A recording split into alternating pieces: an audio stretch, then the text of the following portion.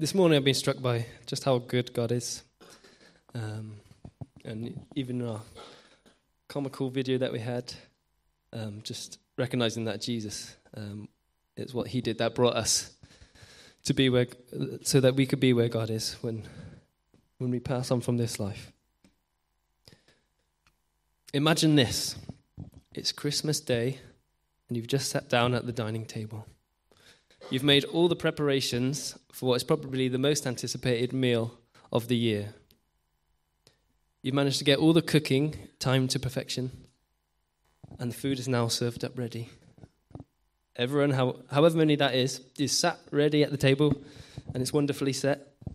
You close your eyes and you're giving thanks, and you know it's one of those meals where everyone's like, okay, yeah, amen, let's get stuck in.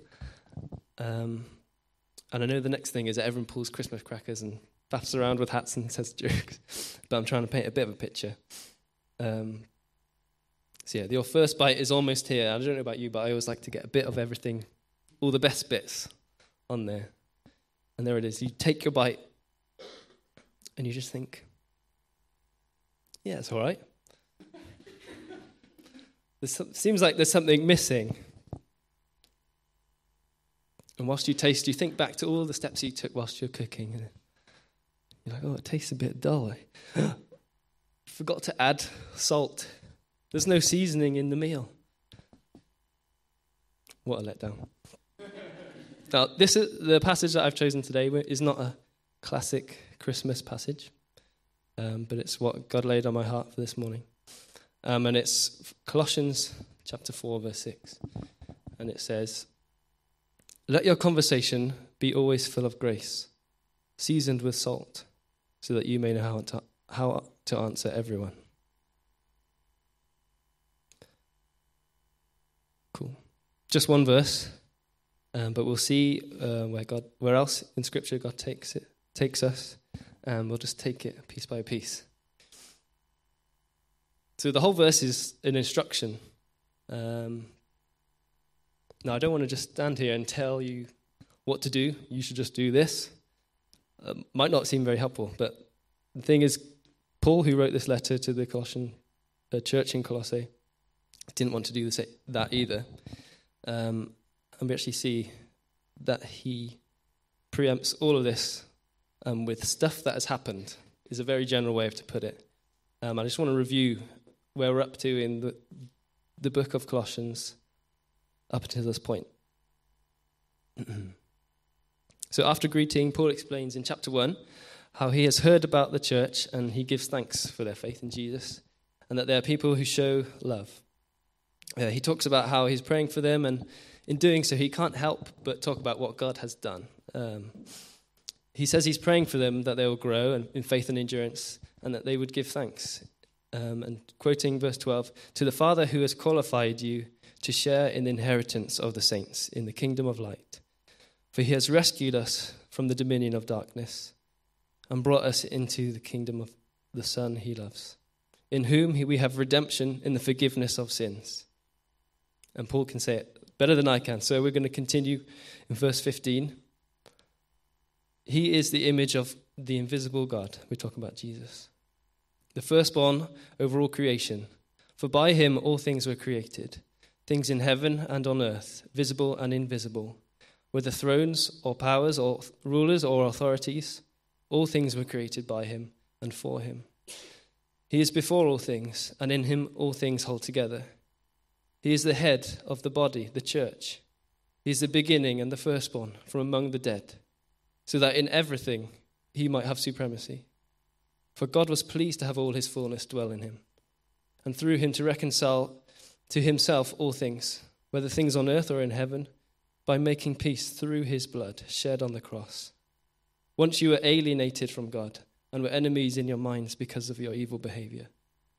But now he has reconciled you by Christ's physical body through death to present you holy in his sight, without blemish and free from accusation. If you continue in your faith, established and firm, not moved from the hope held out in the gospel. Now Paul goes on to say how it is for this gospel that he is suffering. as a result of him proclaiming the good news. And he hopes that hopes that the church will be encouraged to hear the message from him. And next he warns them that there are those who will lead them astray. And yet again he affirms what God has done, explaining that through Christ the sinful nature has been put off. It has been buried with Christ. And he talks about the symbolism in baptism, that they are dead to their old ways, and equally are raised with Christ through faith in the power of God who raised Jesus from the dead. This is how Paul can start the second half of his letter, which is all about how we are to live, by saying, since you have been raised with Christ. And it's on that basis that we have these instructions. But he outlines these things which have happened, what God has done. For all who put their faith in Jesus, we were alienated from God. We know there are things we do and say and think which aren't right. But the one in whom all things were created was given a physical body which dwelt the fullness of God. We can celebrate at Christmas this specifically, and it is a big deal, but not just for Christmas. And it's not just that Jesus came, but what he achieved in his life, death, and resurrection. Jesus took our sin so we could be forgiven. As we read in chapter 1, verse 12, we share in the inheritance of the saints in the kingdom of light.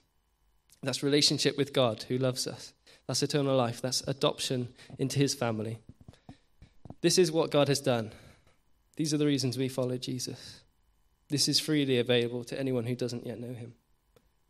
As John 3:16 says, for God so loved the world that he gave his one and only Son, that whoever believes in him shall not perish, but have eternal life. Whoever believes in him. If you're finding yourself wanting to follow him today, please don't waste this opportunity today. Come and have a chat with us. Bring yourself before God, even as I'm talking.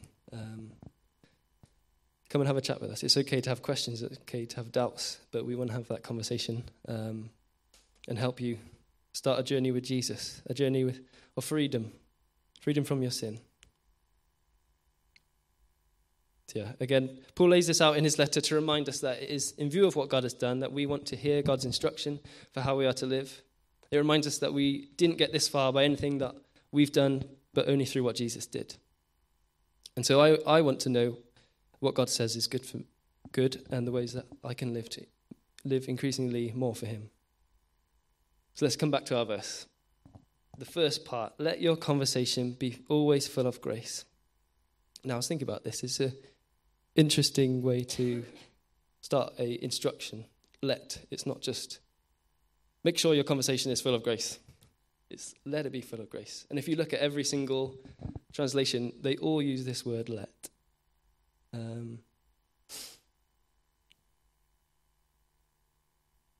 Now we've seen that in Christ. Now we've seen that Christ has won our salvation.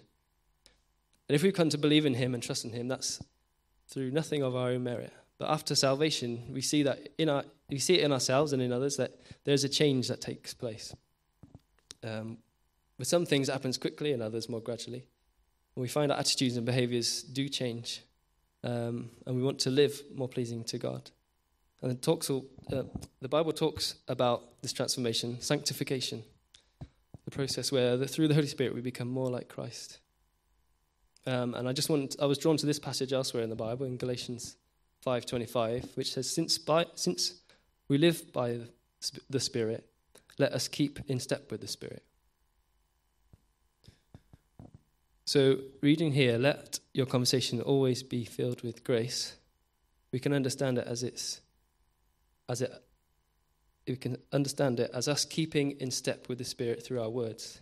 It is common for new Christians to be convicted over language, and it's something that changes quickly because the way that we communicates what's happening within. So there's a Holy Spirit transformation. It also transforms how we speak. And when we're in step with the Spirit, we can let our conversation be full of grace. I thought of a bit of a picture for it. Like you have a sink full of water, and to let the water out, you just pull the plug out. You can put the plug back in and it'll stop the water flowing.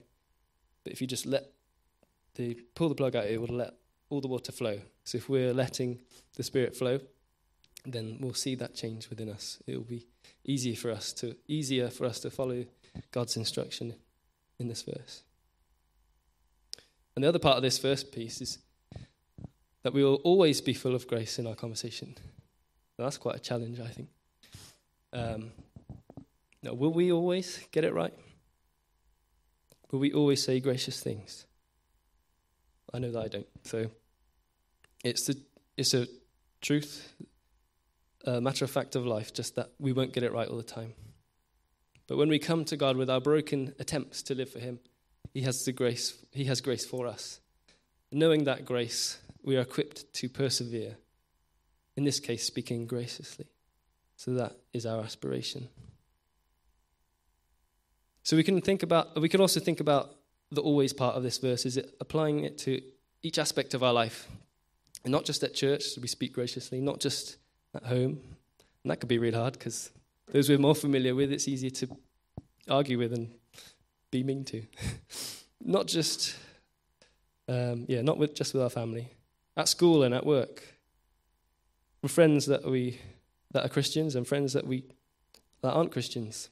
With people that we don't consider friends. Even those that we find it hard to get on with, we should speak graciously. Dare I even say, on the football pitch. Some of us here will know that can be hard. And not just at Christmas or Easter, but all year round.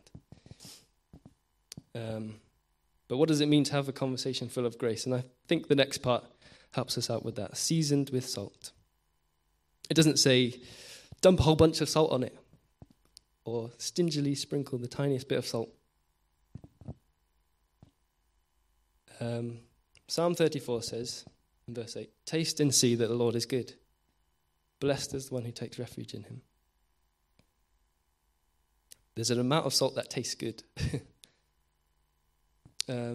We've tasted and seen the goodness of God.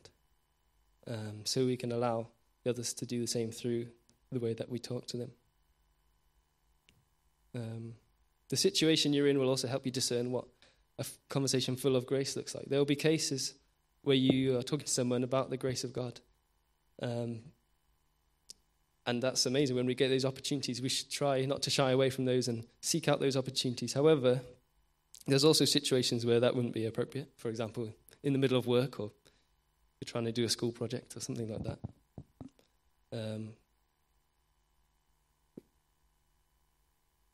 Where sometimes it's just kindness that we need to speak. Just encouragement that we need to speak. Or in certain situations, forgiveness that we need to speak. And that's how we can show grace through what we're saying. There's a couple of analogies here. Have you ever had a salty snack? And it'd be really, really hard not to entirely eat the whole packet. We want the way that we communicate with people to show them the goodness of God, so they want more. And the other analogy, which is kind of similar, but when you're eating something salty, it makes you thirsty as well. So what we say, we want it to make people thirsty for what Jesus has done for them. The way that person is, the way that they speak, is different. Why is that? And they'll seek out the answers.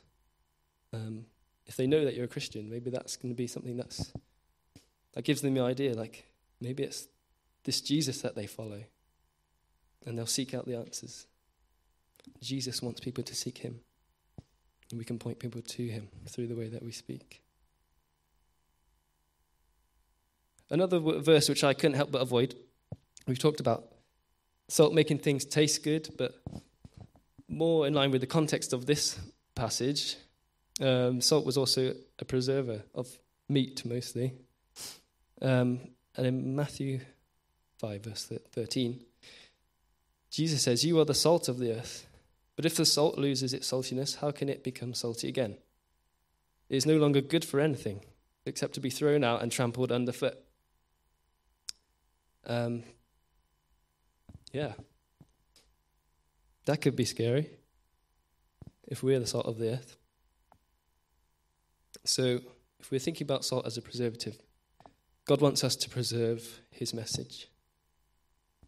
He doesn't want us to keep it to ourselves, because we're also preserving the earth by speaking it out. When people come and hear the word of God, they can be preserved from death into life. So there's a couple of ways that we can think of it as a preservative. But there's that second part of that verse there. What if we lose our saltiness? But we can make sure that we don't. And there's many ways that we can do that practically. Being here, hearing the word of God, encouraging one another, being family together, pointing each other to Jesus in whatever situation we're going through. Opening the word at home, reminding ourselves of the gospel, not just on Sundays, but throughout the week, every single day, relying on his strength, not our own. Praying to God, having that relationship with him.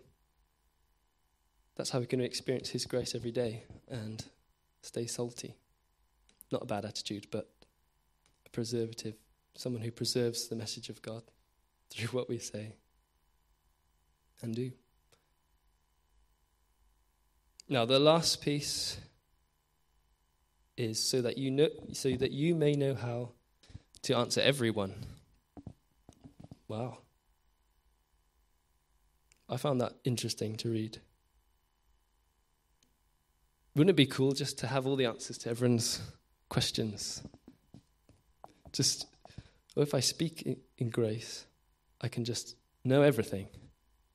I don't think it works like that. Sadly not anyway. There's another version, the ESV version, that says, so that you may know how you ought to answer everyone. And I think that conveys more of the idea that it's the manner in which we answer everyone is what we'll know. Now, the context of this instruction is sort of outward facing, because Paul's saying that I'm reaching out to these people. I'm hoping that I'm praying that the word will have opportunity to be preached to more people. And so that's the context that we can read it in.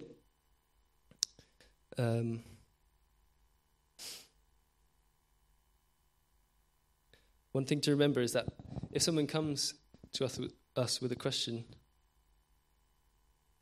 it could be someone questioning our faith, or it could be anyone, like the passage says, everyone.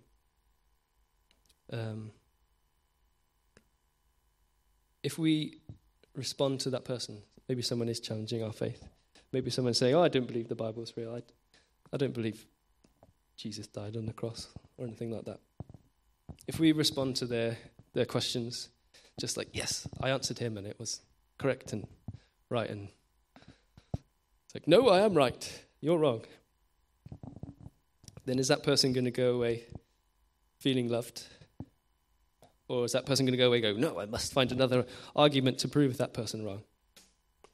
But if we're thinking about the manner in which we respond, then that person, even if you don't have the answers to their question, you might say, I'm not sure, I'll look it up for you. But if you are gracious to them, if you come alongside them and see where their questions are coming from, what they've experienced, if you try and show them love in the way that you communicate, then even if their question isn't answered right there and then, they can go away knowing a bit of what it is to be loved by God. One thing to remember is that we're not just answering questions, but we are answering the person. Jesus sees the person. Everything he did was for each person. When we let God work in us, we ask and let his Spirit change us, our hearts, the way we speak, our actions. It makes it easier to see people as he sees them. And so we can respond in the way that, in one way or another, that points them to him. Cool. So don't forget to add salt this Christmas. It's not a Christmas passage, but we wrapped it up in a Christmassy way. Don't forget to add salt this Christmas by letting your conversation be full of grace. Jesus might just get a mention because it is Christmas. Or you might have a conversation. Tell me what you do during Christmas. These are opportunities for us to season the conversation. Watch and pray for these opportunities to tell someone about the grace that God has shown us by sending the Son. And beyond that, in any situation, speak graciously so that if any question comes your way, you may know the manner in which you are to answer people. I just want to, something occurred to me when John was speaking last week. He said that God can call you wherever, whenever he wants, going about your everyday even. And if we are in this operation of being in step with the Spirit and speaking in grace, and if we look at the wider Bible, it's not just our speech, it's also our actions and our hearts that we want to season with salt, really. If we are in the operation of doing that regularly, then it will be easier to know when God is calling us. We'll know that call when we see a need or we hear a need, because everyone who does not know him is needy of the greatest gift. Yeah, that's everything I've got to say today. But I just want to remind us of what Paul was outlining at the start as well. That if you want to explore who Jesus is for yourself, if you want to receive his love today, if you have questions about it, then you need to come and speak to the leadership team. There's elders here. Speak to someone who's brought you. You can come to speak to me as well. I might not know the answer, but hopefully I will speak graciously to you. But yeah, it's the truth that Jesus loves you. It's the truth that he came for each person. It's the truth that he died to take away your sins. It's the truth that he rose again, that you would have eternal life. Amen.